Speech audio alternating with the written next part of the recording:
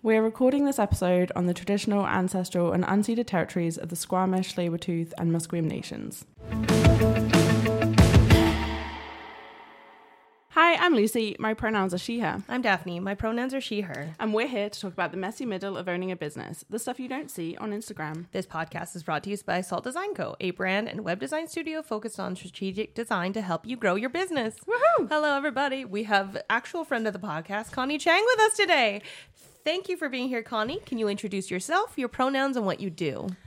My name is Connie Chang. My pronouns are she, her, and I have a communications and web development company called Type C Consulting. Yay, that was so beautiful. Thank you. That was lovely. That was great. Also, don't we all sound great? Because we're in person. Yeah. In person. It's so fun to be back in person recording and not like muting myself on Zoom and then like waiting for that optimal moment. And then just like sitting there and be like, God, what is happening? And like trying to get conversation to flow, which it does. But it's easier in person. 100%. easier. Yeah. 100%. Also, heads up for anyone listening that if a dog barks at some point, it's because we are in my house recording together and there is a dog here. So she's gone to nap by the patio. So hopefully She's just like, giving us why can we dagger get eyes. more treats? yeah, I know. Poor thing. Okay, so yeah, let's just jump right in. Connie, we know you. We worked with you for Type C Consulting. We helped do your branding, which was a super fun experience.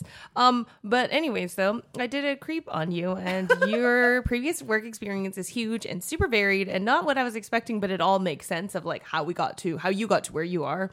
So I see you did your undergrad at UBC and then you went to BCIT. What is it that you did at either both? Because they both are, you know, they all make up who you are, but they don't Yeah. interconnect as much. No. So I went to UBC for 5 years. I did an undergrad degree, Bachelor of Arts, in history and English lit, random. But I will say one of the great things that came out of that was my ability to do a lot of critical thinking. I think a lot of the ideas that you have to, put together for an essay or to argue your point, that actually helps a lot in business. It helps a lot in figuring out your values. It helps a lot in really everyday life, especially with the wealth of information that we're getting every day. Yep. And then for BCIT, I realized coming out of UBC that I might not get a job right away. It was also, it was just, not the greatest time to get out of school. Although I ended up getting out of BCIT in 2009 when there was a recession, so that's another story. But I went to BCIT for the marketing management diploma. That's a diploma. And it was fantastic. Best decision I've made in my life other than, starting my business. And it really just taught me a lot about like all aspects of business. The first year is a more general program. The second year I took entrepreneurship. So obviously that's cool. Very, yeah, I didn't know that was a thing. Yeah, it's really great. And Did then they teach you how to do your taxes? they taught us accounting, so I kind of know some stuff, but not really. That's why I pay an accountant. But I would say that one of the things I realized then, and it was kind of weird, I went to talk to my program head after I graduated, and I was like, what kind of career do you think I'd be good at? And he pretty much said, and I don't know if this is like one of those humble brag type of things, but he said that essentially he thought that I had a weird mix, like a very rare mix of creativity and logic, which has really actually been elucidated in the work that I do now. So I guess, that was kind of my schooling career, and it was great. It was both things really helped me now. How did you know that you wanted to go to do marketing at BCIT? I didn't. Yeah. I've got to say I didn't.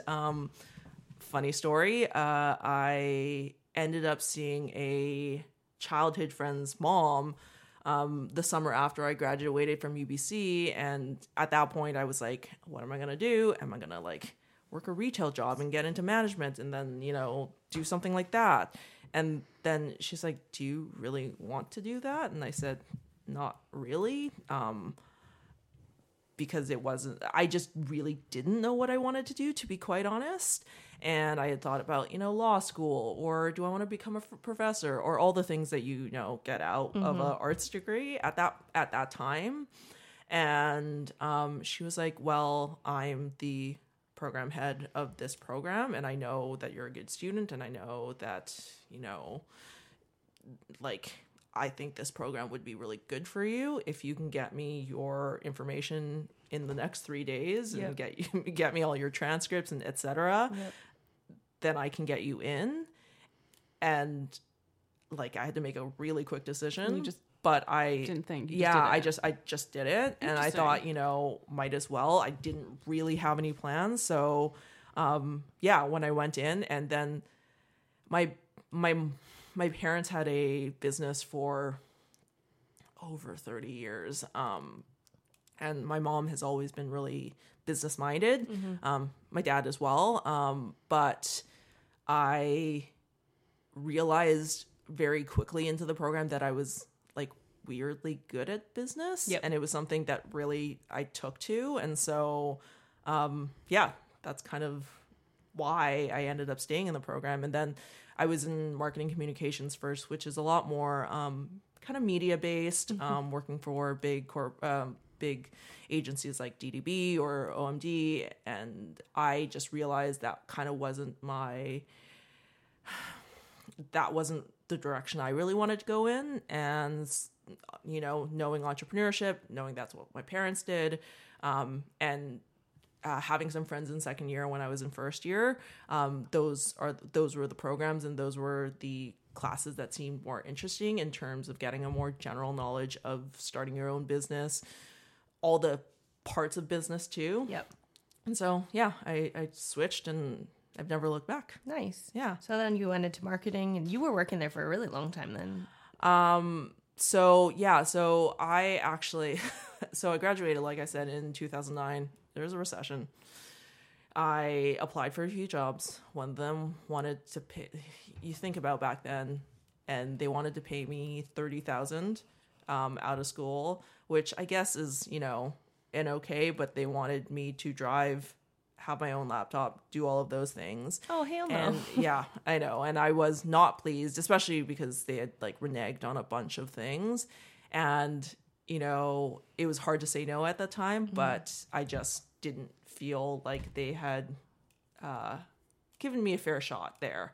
And so I kind of posted on, I think, my LinkedIn about needing a job. And my friend, Paul, who I had just graduated with, he had done we do a practicum at BCIT. So it's 1 day a week. You work for a company. And he was in the same program, and a good friend of mine, and he was working at Globe, which used to put on, actually they still put on big sustainability conferences, and do a lot of reporting in the sustainability sector. And he offered me, I had to obviously interview it, but a job there as a communications coordinator. And I started there, and it was really good, great experience for a first job out of school. It wasn't quite the direction I was going to go, but it was a good learning experience for sure. Yeah, that's cool. Yeah, and then so you were in various marketing roles for a really long time then. So what kind of gave you that? When did you start to realize hey, maybe I should become an entrepreneur, do it for myself, open up my own small business? Yeah. So, it's funny. I went to another job after that, and I would say that it was good for a while. Then it wasn't so great. But during that time, I was asked to, do a little bit of their marketing work because they didn't have a dedicated marketing person. And one of the things that I was tasked to do was they knew I had some experience in web development and web design. And so they were like, can you make this website? And I said, yes, I can. I had taught myself how to code very young, 15 years old, because I really liked this Buffy actor, like Buffy the Vampire Slayer. Which actor for everybody? It was this actor, like small part in season 4. He was one of Riley's like lieutenants as part of the initiative. Wow, that's deep cut. It is a deep cut, right? And so I made a website on Angel Fire. Very good. There was lots of Scrolling text. scrolling text, weird GIF backgrounds. It was a hot mess, obviously, but I taught myself how to code because of that. And more recently to that part, I was at BCIT, and unfortunately, one of our friends had passed away from leukemia. She had been fighting it for a long time, and so we wanted to create a project that was more like was dedicated to her, and they needed a website, so I taught myself at that time, the Angel Flyer days, I taught myself like basic HTML, and then with the other website for the friend at BCIT, I taught myself CSS. So I kind of like had that experience, and then at this other job, they kind of wanted me to do a little bit more marketing work, a little bit more strategy work, a little bit more web work. And so I kind of like, it kind of turned into that. And then being completely vulnerable, like I was let go of that job at a time when they wanted to bring somebody in that was more senior than me at that point, and they didn't have room for 2 marketing people. And then after that, I was kind of in a place where I was like, what do I want to do? Do I want to go back to school? Do I want to do this? Do I want to do this? Do I want to do this? And you know what? Like, again, being very open about it, like I had parental support at that time, and I had that ability to say, you know what, I'm going to try to start my own business. I have a few connections that I know kind of want this work that I do.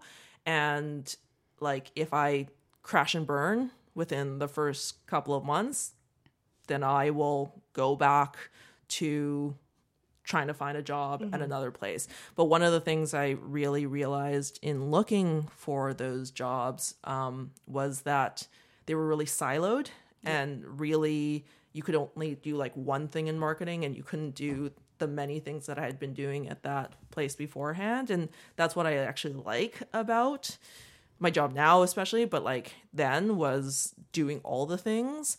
And I didn't want to get stuck into one kind of avenue. So I tried it. There were times when, you know, in the first few months I was like, oh, I'm never going to make money ever again.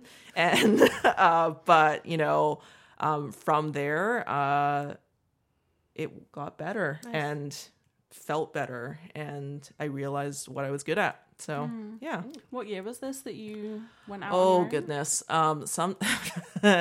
Sometimes I forget which exact year I started my business. I think it was 2013. LinkedIn says 2012. You're coming up to 9 years. You're getting to 10 years in January. Ooh. Wow. According to LinkedIn, at least. So, like, that's the thing. I was kind of doing a little bit of, like, freelance stuff before. Well, I was going to ask, like, did you always think, oh, it's going to be a business versus I'm going to try and freelance for people? Because there is a big difference. Totally. That last year at that company that I was at, I definitely, well, like I was doing a little bit of freelance work because the people that I was working with as well kind of knew that I was doing that. So if they had questions and all, you know, if they had friends who needed the work or colleagues or, you know, whatever, I took on some of that work. And so I had been doing it probably freelance for like a year, realizing that I could kind of roll that into my skill set. But it wasn't until I actually like left that job that I was like, I might try this full time and see where it goes. And apparently it's 9 years later. And it's stuck. It's- Yeah. You're and still it's doing stuck. it. It's stuck. Yeah. I know, right? Yeah. So yeah, Was it type C from day one? it was Was nothing. it like Connie Chang? It wasn't really. But it actually stemmed from Reese Witherspoon's company name at that time, which was like Little Miss Type A. Oh, she was, it was originally type A something. Yeah, and like Lucy and Daphne know that I am a bit type A, but I'm also like kind of a type B personality. Well, like what it's your a weird. instructor said right at the beginning of what you were telling us. Like you're creative but also logical. It's like that right and left brain. Exactly. So type C, which I don't know, maybe I made up, but kind of not, where, that's kind of the mix of the two. And then type C, the typing, etc., all of the things that you can kind of, I know, it kind of works. Yeah. And does it look different in terms of the work you're doing nowadays? Like what was type C in the beginning? Were you doing different projects? How is it different to now? I mean, back then I was just, I think, trying to keep my head above water. And you can't see me, but I'm trying to do a She's doggy swimming. I'm She's doggy swimming. paddling, yes. I'm doggy paddling right now. But yeah, like at that time, it was a lot of, what I could take on, the kind of projects I wanted to take on. But it was also, some of it was, learning experience and what I could take on that would help further my career and make the right connections, I guess.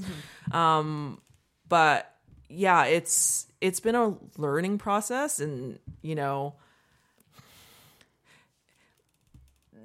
I pause because Daphne and Lucy have created a beautiful brand for me. I do not have a website 9 years later. Yes, I'm a web developer and web designer without a website. It's like the cobbler with really torn down shoes.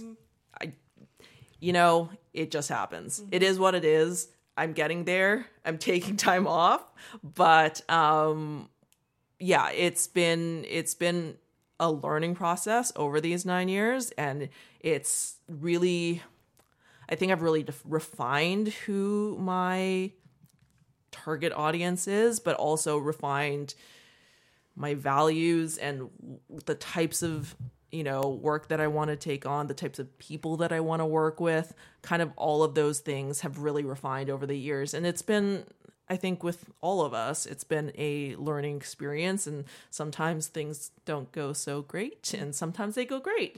And so learning from those not great times and kind of pivoting and figuring out what does work and why those things work. Yeah. I think it's really interesting too. It just overall sounds like I appreciate you taking advice from people. People are finding these things out about you, and you're like, oh, I'm actually going to pay attention and listen and pursue it and understand what you have said about me. Just like from you going into marketing and then that person telling you like you're both of these things. So, I mean, it takes. Sometimes people like they hear things and they just don't register them. This is very true, and like knowing that other people can see you differently to how you see yourself.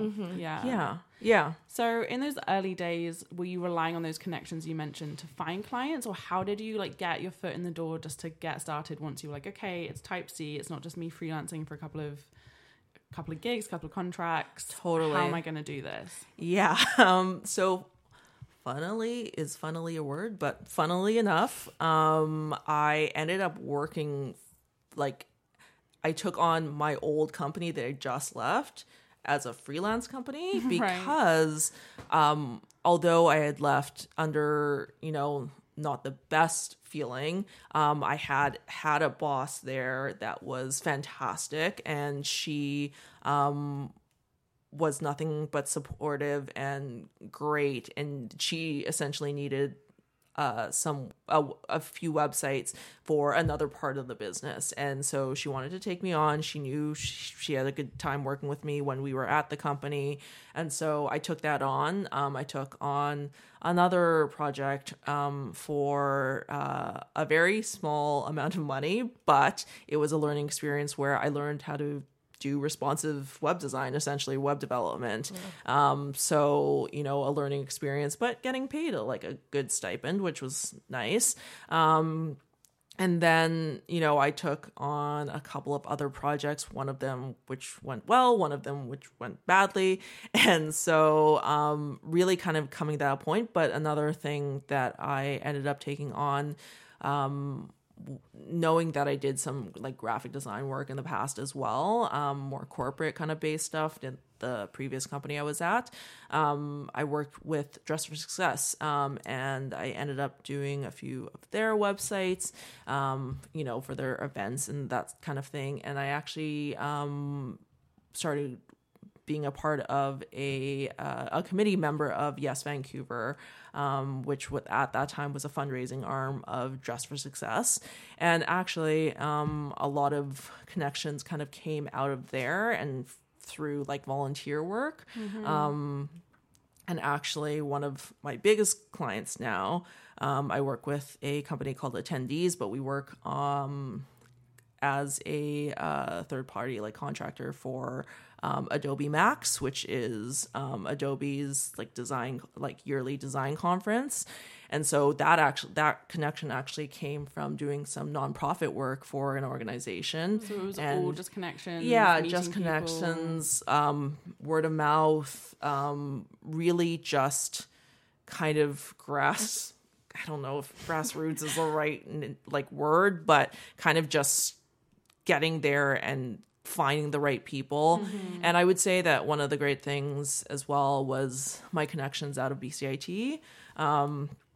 And the people that I connected with, all very driven, all very motivated, had really successful careers after BCIT, and having those connections and having, the connections that really push your name. They really advocate for you. That was fantastic as well. And just like, I think that's how it's been done in terms of like, they don't know your work because, I had that website at BCIT, but really that was kind of it. But them knowing, giving you a chance, you doing great work, and then them realizing that, and that they can refer you to the rest of their network, has been a huge part of, like, the only part of my business, because I don't have a website, so yes. I don't really market myself. Yeah, but you have a portfolio to send them in pitches and proposals, totally. And you just function that's how you function without the website. Yeah. Word of mouth, connections, exactly, and good work. Yeah, which, I mean, we say this a lot when we have guests on, because it's a really common theme, but it's like, I think nowadays with social media and stuff, so many people think they have to be on Instagram all the time to get to like market their business, to find clients. It's like, ever try just talking to people? Yeah. Like just like getting to know people, and it is a common theme. And I hope that anyone who listens who thinks that Instagram or like social media is the way to go, or they have to do this digital marketing, it's like, no, just get to know the people in your community that you want to work with, and like it's kind of how most of us have done it, really. I think so, because it just seems boring and like old school or something, but it's like, that's how you get shit done. It does seem very old, like quote unquote, like old school, but like it's making like connections, like doing all of that. I think it's because everyone thinks it's like it's networking. It's like it's really not networking. And it's like values, it's relationships. Yes. It's that if they, like, to be honest, like, you don't want to work with jerks, and so when you find people that you like, and you know that they have that skill set, and you know that they are good people, I think you gravitate towards that, and you want to work with those people because you know that they're not gonna like mess you around and like pull you from different angles, and they will be this.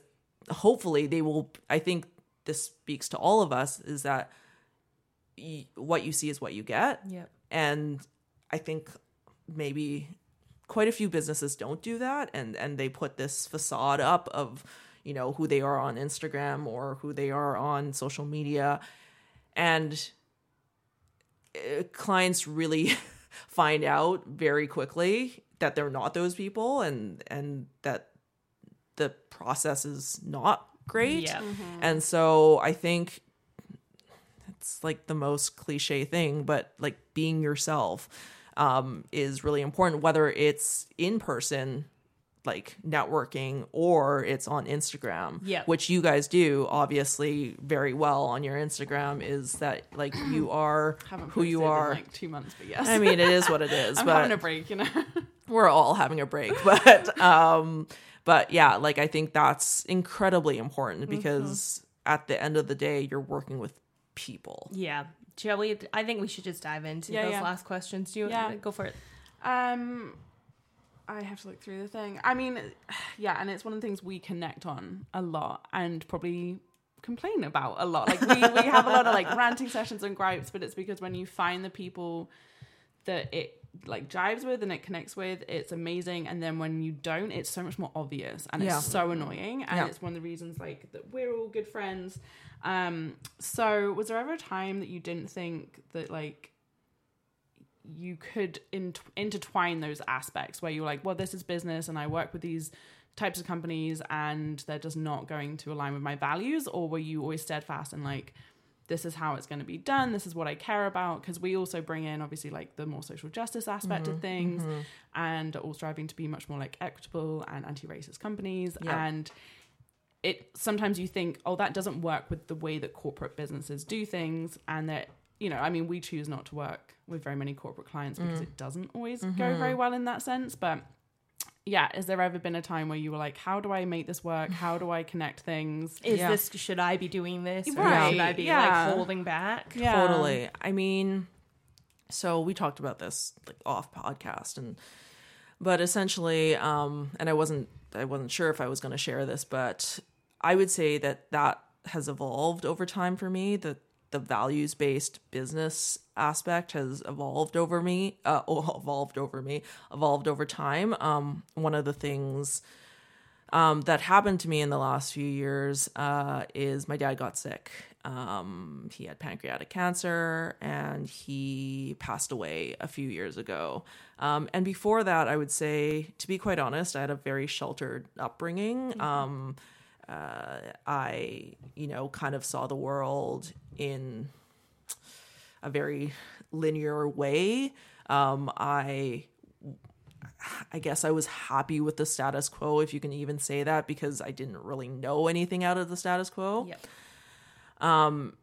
And I was content with my life. And after my dad passed away from a horrible disease, I realized, oh, crap, like the world is not that content. It's not that fantastic. And there are a lot of issues that I have been blind to and I have not opened my eyes to.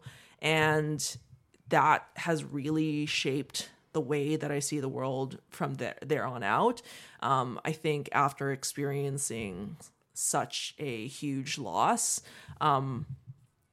you can either turn inward and you can, keep that grief in and be angry and feel like, oh, woe is me. Like, how could this happen to me? Like, the world is not fair. I'm just going to be mad, internally. But what I think happened to me was that I saw that and I saw how quote unquote unfair that sickness was in my dad. And then I saw, oh, there's a lot of unfair things happening in the world, if that's the biggest understatement in the world. But, there's a lot of shit happening in the world that I was blind to at one time. And, feeling that grief, feeling that hurt, I didn't want anyone else to experience that weirdly and not weirdly, but like I didn't want anyone else to experience that, or if I could do anything that could alleviate it in any way possible, that was what was important to me. Yeah. And so, putting my values into my work and putting the idea of, like you said, social justice, taking on the projects that, I work with a lot of health organizations. I've worked with Richmond Fire Rescue, which is doing fantastic things in their community, and working on in the little last bit, I've also worked with a personal training coach that works with almost exclusively with people with spinal cord injuries. Those the values that I look for in a project have to do with like, who are they serving, what are they serving, and how can I, as a strategist, a planner, a designer, and a developer, how can I help make it sounds very very basic, but how can I help make things better? And so one of the things that has become incredibly important to me, and has been important to me, and has had a lot of, I think, press, especially in the United States, because of lawsuits, unfortunately, is accessibility in websites. The importance of accessibility and making sure that technology is for everyone. I think that's one of the things that I've really realized over the last year is a client said it to me, and I love it, that I kind of humanize technology. I really try to look at both the client, how they work, how a website will be best served for them in terms of the back end, and how how I should build the modules so that it's easy for them to update, but also on the flip side, which we were also just talking about, which is that the website is not for the company or organization, it's for the users and it's for the audience. And you might not know your audience quite as well as you think you do.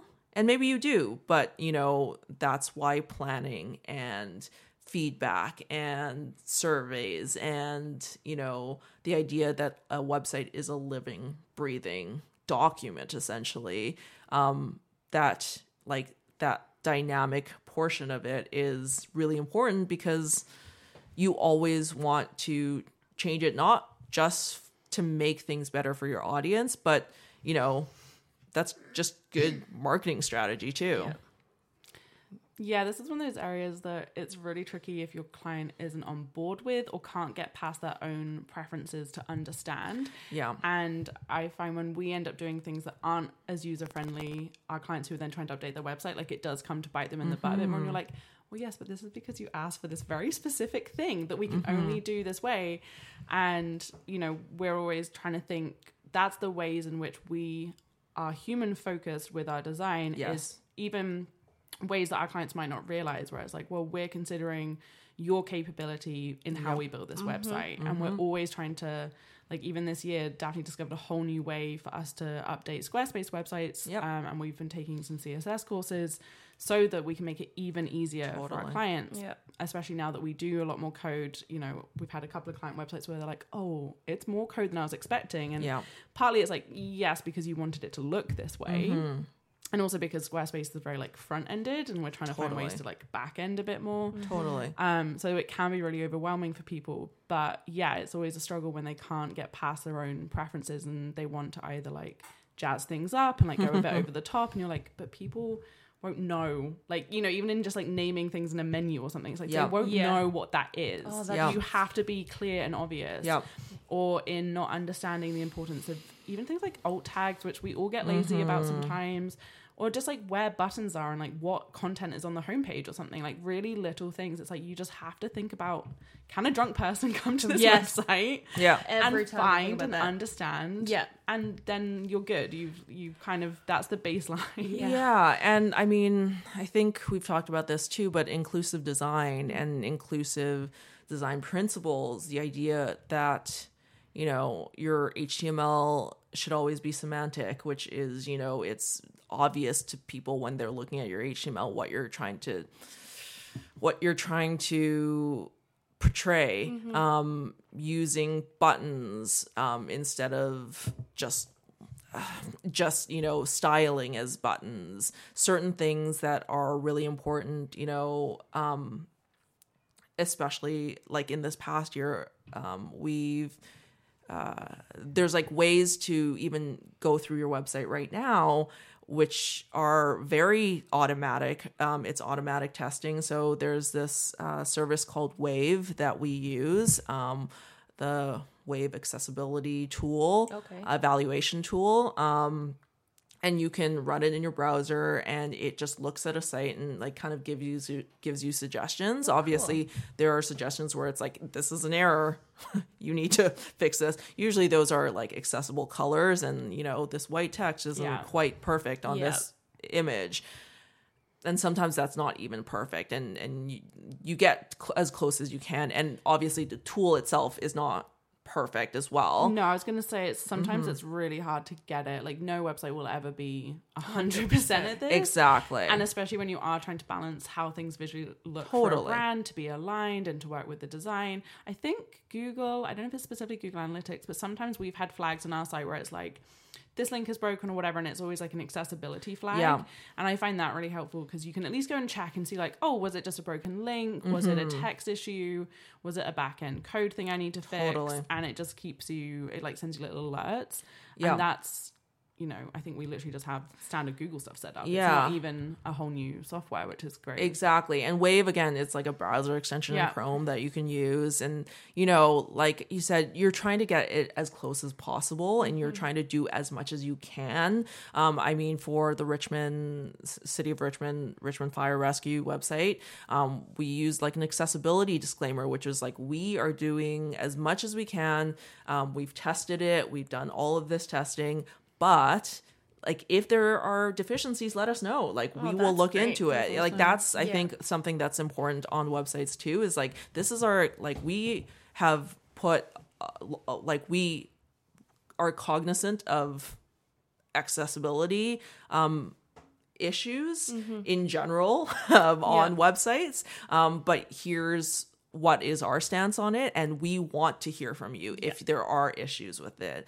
And I mean, it's like, it has to do with accessible colors. There's like a website I use for accessible colors that check if it's like AA compliant, which is another way to like figure that out. And then like the thing that we've really started doing a lot with my company for websites this year is manual testing. And that's manual testing, which is like using your tab button to go through the website, making sure focus states are available, like, and like those types of things, or even like screen readers, which are, you have like on your Mac, like, I don't know what it is on PCs because I've literally I haven't worked on PCs in a long time, but on your Mac it's called VoiceOver, and you can turn it on in your accessibility settings in Mac. But then it reads out your website, so you can see if it works for somebody who is like visually impaired and can't see that. And so it's fantastic in terms of there's so many free options, and there's so many ways to make your website more accessible for all audiences. But I think the basis of that is that you have to care, and you want and you have to want to be better, if that's even the word, for a wider audience of people. You just have to take it as a priority within a project, which I know is a stumbling block for us with small business clients, is that it's not always that they don't care, maybe they don't realize, or they are just unaware of the time and budget that adding these sorts of layers takes, and they're unaware of the time and budget that just like the base level takes anyway. A lot of times having to explain, I mean, a lot of our clients have told us we're undercharging, but then a lot of people come and like, you're way too expensive, and it's like, we're doing like pretty bare, like minimal stuff on a Squarespace website. Like this is not, the level where you're at more like the 35, 50K, upwards budgets, and it's a different ballpark. And I hope it just sheds a light for some people of Totally. how much goes into it. Oh, a lot. And how much more we can be factoring in, like you say, to be more accessible to a wider range of people and be more inclusive in that way. Yeah. Because it is It's an hard. effort and you do have to prioritize It's really it, yeah. hard. I mean, I just worked on a website for a client, and I ran it through Google PageSpeed Insights, and they brought up stuff that I was like, oh, this is something that is like best practice now, which is lazy loading for all your images. And, you know, you can do it through plugins, you can do it natively through code. And, you know, another thing that used to be really like, used to see it all the time, which is like putting width and height attributes on images. That was not a thing for a long time, but it's gone back to being a thing. And it's just so interesting how we've kind of looked to the past to also bring those things in, no matter how much technology has changed and how much coding has changed. And coding changes like literally every second. There's always new ways to build your website, or, you know, use a different, you know, framework package or etc. But when it comes down to it, if you don't care about those things, and if you don't make the effort to want to subscribe to a larger audience, then and help quote unquote like a larger audience, then you're never going to do it. But I feel hopefully my feeling is right, that people are being more aware of that, and with this global, you know, move towards social justice and activism and advocating for, you know, people who are underserved and under represented. Yeah. That was the word. That you want to be better. You want to be better. There's no reason why. I think a lot of people get really wrapped up in like, my website has to look super cool. It has to have all this shit, and it has to constantly be top of the line and have all these moving parts. And I was like, none of this is accessible, even for the regular person. That's like my biggest pet peeve. I come onto your website and it's like, it won't stop. It's like parallax and doing staggered like, scrolling, like this blah, blah, blah. This was cool for a second, but now I just need to use your website, and I can barely do it. I'm on the internet all fucking day, so why have you done it like this? And if it's overwhelming and stuff, and it's like, I don't even have like an anxiety disorder, but you're making me anxious. Like, how would anyone else feel on this website? Like, it's just too many bells and whistles, and like, you don't need it. No, you don't. It's not giving any function. And if this is the only way that you are differentiating yourself as like a good quality, like whatever you're putting out there, be like, maybe you need to rethink that then. Well, and like I think one of the things sometimes, you know, when I look at the websites I've done, I'm like, they're good, but sometimes I have that like little guy at the back of my brain who's like, oh, it's not flashy enough, or it doesn't quote unquote pop enough, whatever those, you know, words are. But then I look at it, and then I think about the time with the client and the long time that we always spend like strategically planning the site and the UX of it and the information architecture of it, and literally every step that goes into it makes the site that what it is. And a lot of the times you don't need those extra bells and whistles, especially when it's a small business website, or it's a corporate website, or it's a health organization, or it's any of these websites, because the point of the website is for people to find out information. Yes. And if they cannot find that information because you've randomly titled the like about us section as like the 411 on you and me, and like something, and you're like, wait, what? Like, what does that even mean to me? And so like, I think that's kind of the foundation of it. Like, it has to be not just accessible in like those other things that we talked about, but like accessible to like make sense. Yes. Well, like we always talk about, like your website is basically your storefront. Nobody has storefronts anymore, so you go, that's your storefront. Yeah. Like remember when we all used to go into Hollister and it was the worst experience of life because it was dark, but then there was all these weird lights and then it smelled so much. Say the smell. And then there was just like shit everywhere and you're like, this is not a good store experience. No, I You can't to see walk anything. through the front door, Yeah. see where you're going and what you want, Yeah. know what to expect as Yes. well. Like you don't want that awkward restaurant moment where you're like, do I seat myself? Is someone coming? Like, Yeah. you don't want any of those awkward stumbling blocks. You No. want people to just land and know what And they're doing, figure their shit and out. feel comfortable. Yes.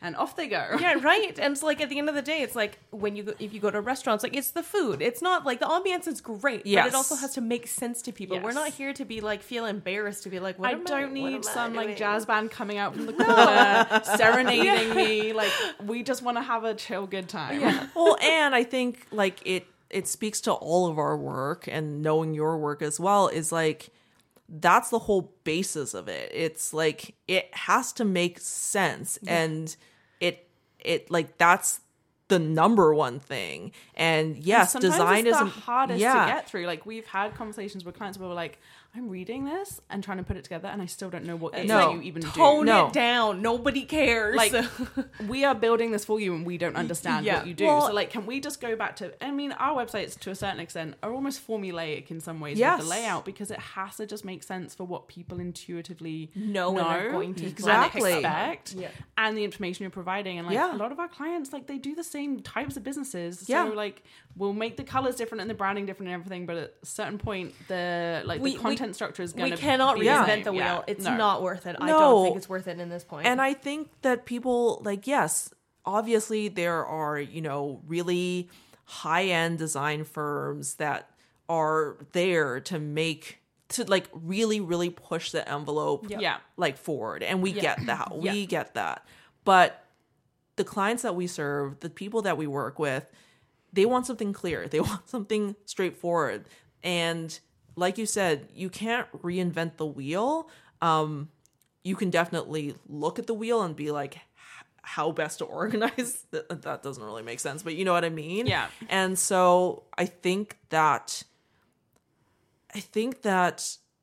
a lot of the times art and design get prioritized over clarity and the user Usability? the Oh my God, usability. yes. And like great if it's a concept website, or if it's this, or if it's this, or if it's this, great. We want those designers and artists to push the envelope forward because that's really important.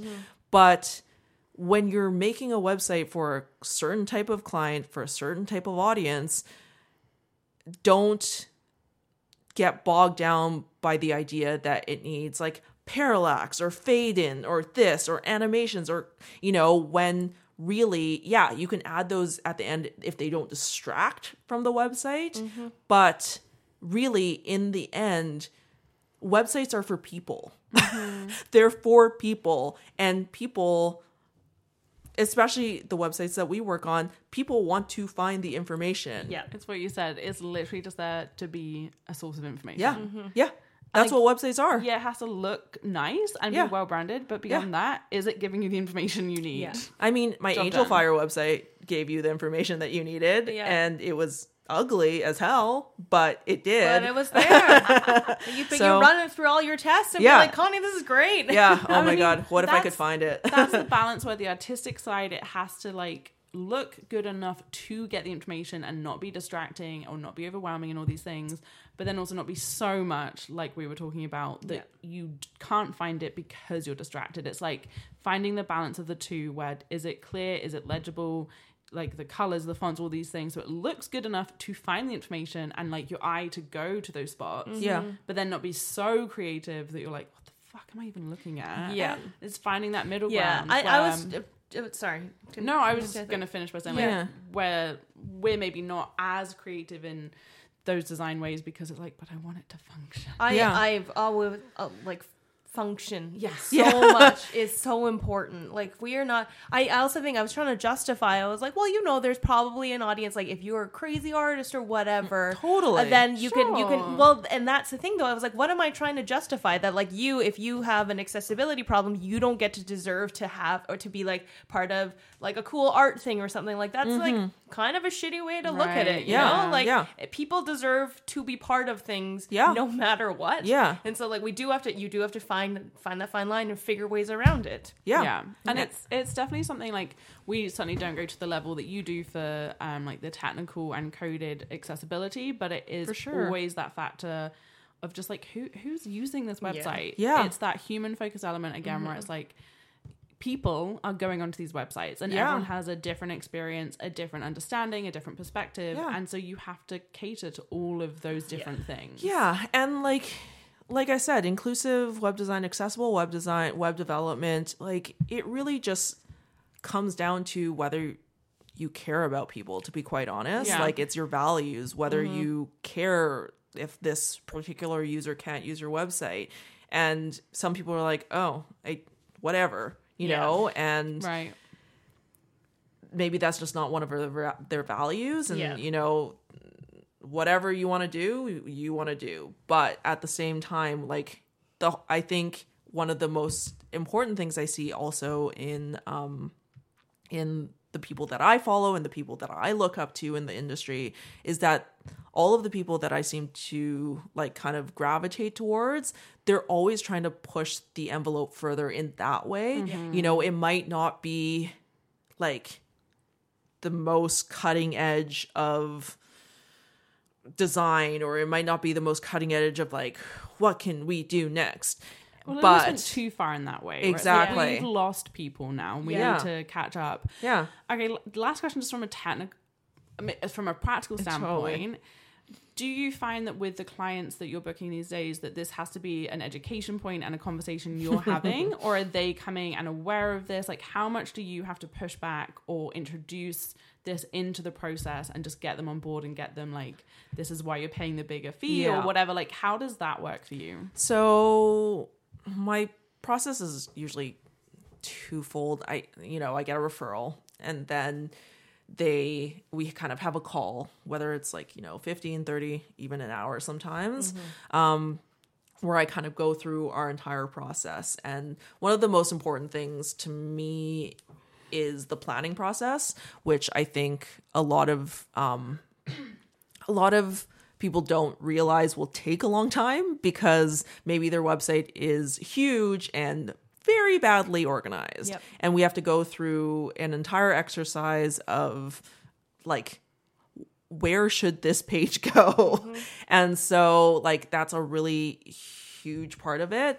I would say that, the other thing that you probably have both seen is that my proposals are huge. They're very long, and I go through every step that we go through. And through that, I talk about accessibility and WCAG guidelines and like testing. Browser testing is incredibly important to us. We go through, all the major browsers on Macs and PCs and like iOS and Android devices. We kind of put all of that in the proposal, and we talk about it in that consultation as well. Yeah. But I think like being upfront about that, I feel like people can't take it badly, like because you're wanting to serve a large audience and making sure that they don't get in trouble for not having a very accessible website, especially with the clients that we work with, which are like health authority, like municipalities, provincial government organizations. Like, it's very important to have those things. Right. So the types of people you're working with, they kind of have no excuse. They have no excuse, but when we say that this is like one of our like pillars that we are standing on, that is important to us, that is part of this, and yes, this is the fee, I think they get it. Yeah. Right. Yeah. And if the ones that don't get it, they don't sign, and that's okay. Yeah. Like, they're not your people. Yeah, and I think that's They're incredibly probably- important. They just thing. haven't really understood. Yeah. Yeah. I mean, by the sounds of it, they're probably, because of the types of people you work with, they're probably almost like grateful that even if they weren't aware, they're like, Yes. oh, okay, Yeah. I didn't realize. Yeah. Thank God she does. Like, thank Yeah. God they do. Yeah. Because we didn't realize and we didn't understand. So, like, great. So it's almost a selling point for Well, some of the clients you work with. I Yeah, imagine. and it's like funny. Like a short anecdote was that we just had a potential client come to us and say, this is what we want. We had a great call with them. Fantastic. Sent the proposal. They ghosted us for 3 months. Yeah. 2.5 months. Then when they came back, they're like, oh, do you have any more like design forward websites? And I said, we sent you all the websites that we've done 2 to 3 months ago. And FYI, all the website examples that you gave us as examples of what you wanted to do, like, we're on that same level. And now you're coming out of nowhere to talk about this. But have you thought about all the different things that we talked about, which is like accessibility, which is, for the user, for what you want, which was like actually lead generation and sales. Like, is it going to hit all those marks? And I said to them,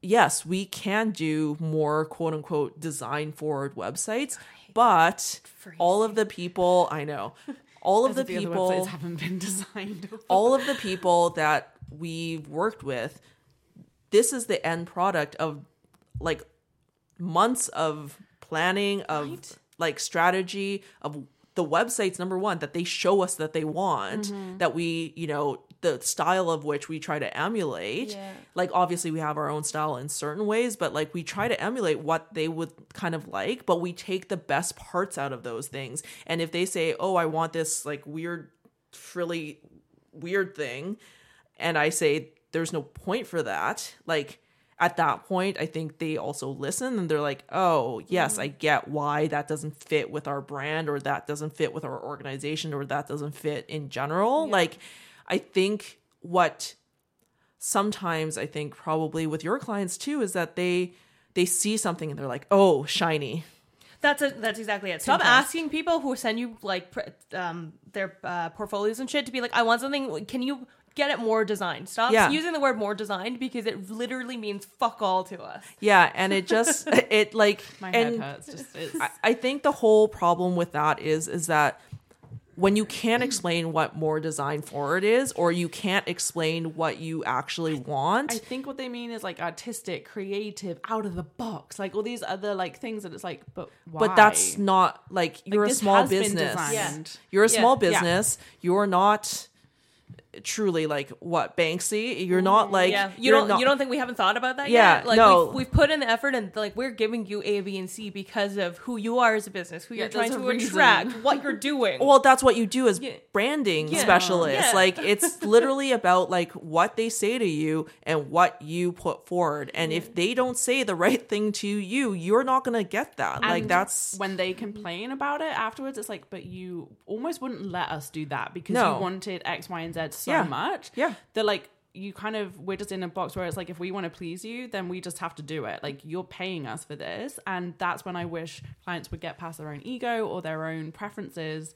And it's like, okay, you're now complaining about it, but do you realize you didn't give us a chance to even like explain or offer you, or you didn't realize that like we've thought about this, there's a reason for this. Well, and like, I get that people want input and they should, obviously it's their brand, but just with everything, all the people that I hire, aka you, aka my accountant, aka my lawyer, I trust the people that I hire to do the work and to understand me. I mean, it was a bit easier on our second refresh of my brand, because literally all I said to Daphne and Lucy was 70s retro stickers.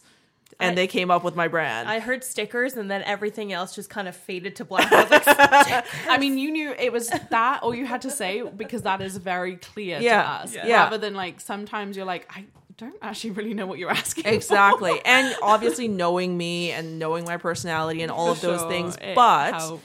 but it helped in that way. But with clients that you don't know personally, you ask them these questionnaires, you go through this planning process, you go through all of these things. And if they're unable to express what they want to you, yes, part of your job is trying to, dig through that and find that foundation. Totally. But it's a limit. push and pull. Yeah. Like it has to be a push and pull. And you have to realize that sometimes you might not know everything that goes into it. And you need to, in a way, you have to trust who you're working with. Yes. And if you don't trust who you're working with, both either that's like a bad person to work with or you're not trusting them and you have to be reflective inside of yourself. Yeah, we see this a lot actually with copywriting as well, where I think people misunderstand or don't fully realize the amount of information where it's like, yeah, we're going to, like, a copywriter will kind of rewrite or get the tone and voice, but they need the information to begin with. Yeah. And it's the same, it's just a bit more, I guess it's not as cut and dry with design, where it's like you're still kind of just taking information and repackaging it in a certain way to display that information. Yeah. And so you still need the information to begin with. Well, I think to that's know the how whole to correctly thing. display Like, it. Yeah. if you don't, like, I think one of the things that I guess I'm proudest most about is like that I'm really curious as a person and like I always want to know more. And I think that being curious, being willing to see the opportunities and being willing to be open to those things is what both makes you a good like contractor and client, like company and client. Because if you're unwilling to stray from your very narrow point of view, then you will never grow. No. And I think all three of us have grown a lot in the last few years, but especially like since we started our businesses, that like you start at one place, you become curious, you take on the clients that you like have to take on at the beginning, and then you realize these are the clients I want to take on. Yeah. And it's all about curiosity and learning and like continual learning. I'd actually say that just business and entrepreneurship in general, like being a business owner, no matter what size, is almost just about curiosity. It's like, Exactly. how are we going to solve this problem? How are we going to communicate? How are we going to find clients? How? And just always thinking of new ways or trying new things and just staying open-minded to that and curious about better ways to do it. I would like to just point out like that can also be the client as well. I Yeah. think what happens a lot with clients is they think that we're just here to handhold. It's like at some point you do have to hold yourself accountable as well to see how are you contributing to this process? What are you giving back so that the people you have hired can do their own work as well? Like, and and obviously we're all nice to our clients. We treat them with respect. But at the same time, you expect them to treat you with respect. And if they don't treat you with respect, there is something amiss in that relationship. Yes. And there have been many times where I've had to call in or call out a client for the way that they communicate or the way that they expect something, and like say to them, hey, you didn't hit this deadline. I can't hit my deadline if you don't hit your deadline. Yeah. And or, you're not giving me a clear vision, and I can't move forward if you change your mind literally every day, which I've had happen.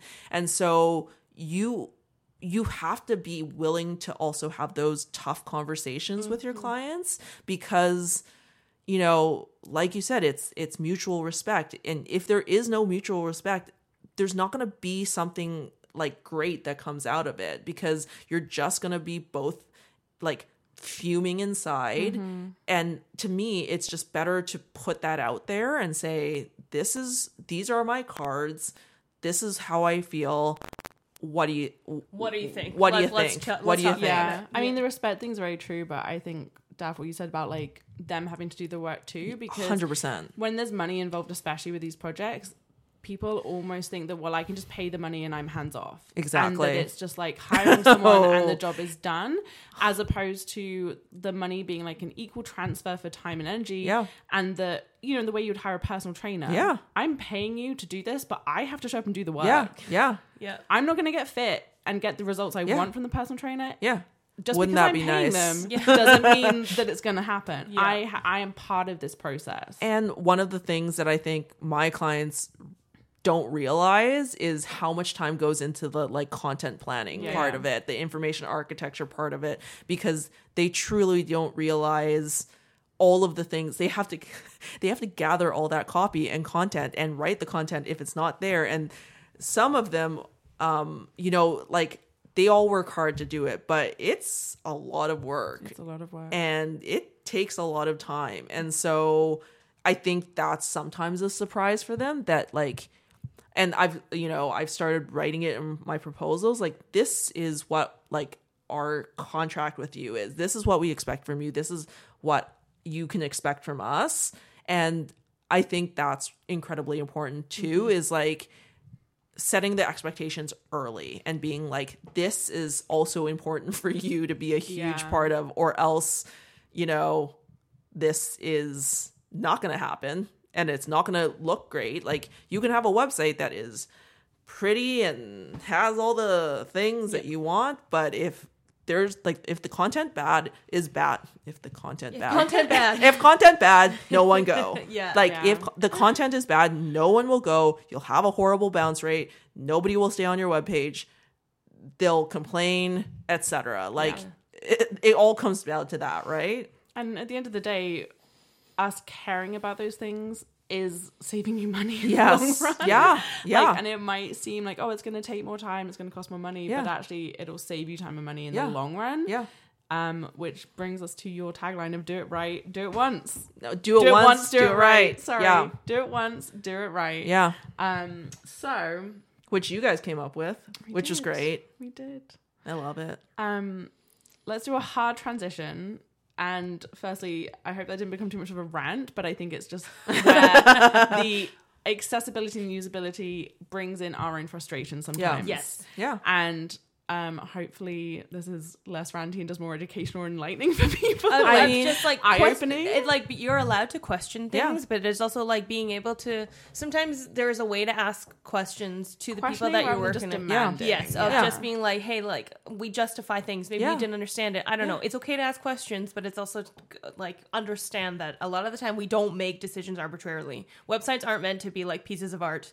They're functional. And I think one of the things that, like, this is what we do. Like, the three of us, we end up talking about design and usability and, you know, how that relates to our values, how that relates to appealing to everybody that would want to be on your website. Those things are important to us. And if we, quote unquote, like, one of the things that I realize that I do on social media, on my personal account, is that I get angry about things that are happening. And these two know most of all, but one of the things that my friend said is, she said, like, you get angry about the things that matter. And then I saw a tweet that was essentially was like, you're angry because you want everybody to be taken care of. And I think that's justifiable, and frustrations come out of that. And yes, you know, like, we have discussions around that, but I think it's more of a discussion. And if our hackles get up a little bit, that is what it is, because it's important to us. Yeah. And I think also I mean, even from our own standpoint, it can be frustrating that we can't always explain all of these things to a client. Totally. There isn't always time. You can't on every feedback form explain, because on some of them we would have to literally explain the basics of design and like UX, and you just can't always do that. And so it's frustrating when, like you say, Def, if someone isn't questioning, that you're like, I wish if you had questioned or asked, because we could have a conversation about this. Because I can't upfront explain how everything works. We have to, like, we have a timeline, we have a process, we have to get through it. Sometimes that means sharing more, like, minimal information. But if we could have a conversation and ask about it, then we could explain and help you understand, and then come to a new solution. Rather than just kind of like, I mean, we love cut and dry feedback. I love it when someone is just like, change this to this. It's like, perfect, done. I know what to do for you. That's easy. Oh, sorry. And when it's just, you know, a little thing of like, oh, I want this link to be brown instead of red, whatever. Yeah. I'm like, that doesn't matter Yeah. to me. So yes, absolutely. Yeah. But on the bigger things where you're like, we need to chat about this. Yeah. So I think, yes, like you say, that's where the frustration comes in, because we wish people would put more time and effort and energy into these things. Yeah. And I think one of our jobs insofar as, yes, like, especially one of my jobs, because like you said, my projects are a little bit more like long term and they're of a higher budget a lot of the time, is that one of my jobs is education, to be quite honest. It's through that planning process and it's through that strategy process that I say, okay, this is why it's important and this is why I'm doing this the way that I am. And like, feedback, yes, give me feedback, but like, there's a reason to my madness. And here it is. And like you said, it's really hard to do that when it's a smaller project, a smaller budget. But one of the things, like, yeah, it's one of those things that you kind of have to figure out what is needed for the project to proceed, essentially. Yeah. Okay, hard detour. Yeah. Because we've been talking for a long time. Goodness knows how long. Because this is who we are as people. Yeah. So, we might have covered some of these and possibly even less than we would normally. But we're just going to jump into our final questions so that we can close things out. What's been your biggest learning lesson in business so far? Aside from maybe all the accessibility matters. Hey, that's a big thing. It's a big thing. I think it is who your audience is and who your client is and who your, like, quote unquote perfect client is, the type of people that you want to work with. All of that is really important. Another thing that you'd think wasn't that difficult, but actually was very difficult. I worked with a great coach, a friend of the pod as well, which was Sarah McCabe. She's fantastic. She's great. I believe. Yeah, she's just the most wonderful. And one of the things is that she's no nonsense with her coaching. And she asked me what my values were. And I was like, huh? Because I knew what my personal values were and I know what I do in my business, but like actually distilling it down, as you can tell, I'm slightly long-winded, and like it was hard to distill down exactly what was important to me. And I think by distilling that down and figuring out what I'm good at through working with her as well as just kind of my experience, that has really helped shape my business from then, and the type of clients that I've taken on, and whether, you know, if a client ghosts me, realizing, hey, that's maybe just not for me. Yeah, that's true, actually. If people are ghosting you, that just means, like, what's wrong with you as a person? In personal and professional. Don't do that, guys. Biggest triumph in business? Oh, I think actually, if it's a project, probably the Richmond Fire website, because I really love that. I worked with them on the entire thing. Another friend of the pod, my best friend, Safira Jean, she did the copywriting for it, and we like collaborated on it, and I worked with them on the creative direction. So we did videography and photography, and we kind of like really figured out the aspect that it would be. And so I loved that kind of whole part of it, going through not just realizing like what the website would look like, but what they would present to the community as well. Which was like their whole basis for a website, was to not appeal to the community, but really like show themselves as like a safe place within the community. Wow. Awesome. What do you think the biggest misconception people have about you or your business? Do you want me to No. I can say it again. Okay, I'm not going to find this in the audio. Let's just keep going. This is what the messy middle is. Apparently my phone is going to be the worst today. Okay. More than the dog. Yeah. I mean, she hasn't made a peep. It's just been me.